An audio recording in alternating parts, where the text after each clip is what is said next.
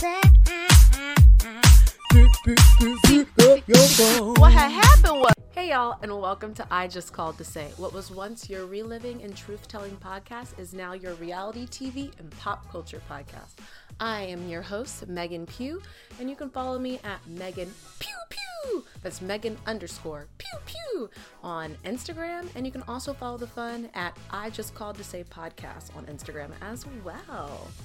Make sure you like and subscribe to this podcast, and you can also leave a voicemail by clicking the link in the details of every episode. Yes, hunty, you can ring, leave me a voicemail, and tell me what shows you're watching. Tell me what shows I should be watching, so then we can banter about it. I would love to have you as a co-host. Always looking for something new. Always looking for some new celebrity gossip and tea. You know what I mean. Okay, so I know what you're probably thinking. It's been a while since you put out a new episode. Yes, I know. In the words of Countess Luann, I've been traveling. I've been to prison. I ain't been to no prison, okay? But I have been traveling, and I've been to jail. But that's a story for a later date. That's not what we're here for. But I've been traveling. So I was in Austin, and then I was in Amsterdam, and now I'm back here in the city. So the month of March just got out of whack.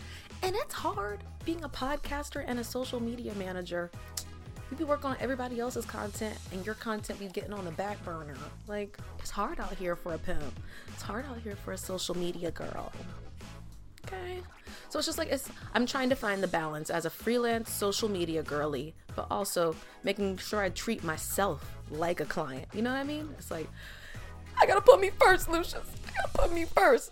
That's how I'm feeling. I'm feeling a lot of that energy. So I'm just like trying to find this balance. But I'm going to do better. I'm going to keep us in the know and the news for all things reality TV and pop culture. Like the Scandoval is still not over. Like I feel like I've been walking around with a bunch of people who don't even know what I'm talking about. And it's like, how do y'all not know about the Scandoval? Because most recently, I have been watching Vanderpump Rules from the beginning seasons while watching the current season. So truly, it's my show that I fall asleep to. It's good. So as I'm falling asleep, my boyfriend, he catches the tail end of these shows, and he's always watching in the background when I'm watching the more recent episodes. And he said, I quote, I can't tell what's the current season and what's the previous season when this show is on, because they actually act the same. They act the same, y'all. There has been no growth from the 10-year span that this show has been on. Vanderpump Rules going Vanderpump Rules. These people are breaking up, getting back together, sleeping with each other, and then repeat. Breaking up, getting back together, sleeping with each other. Oh, and don't forget cheating. Sprinkle it in. And then you got the Scandoval. And it's so weird to watch this show in real time, knowing this information. Like, we are all looking at Raquel like, you Bambi-eyed cheating bitch.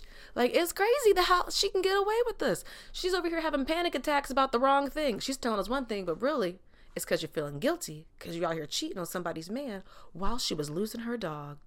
I know you feel guilty. Your conscience is weighing heavy on you, okay? And meanwhile, I'm also watching Ultimate Girls Trip. Real Housewives Ultimate Girls Trip on Peacock.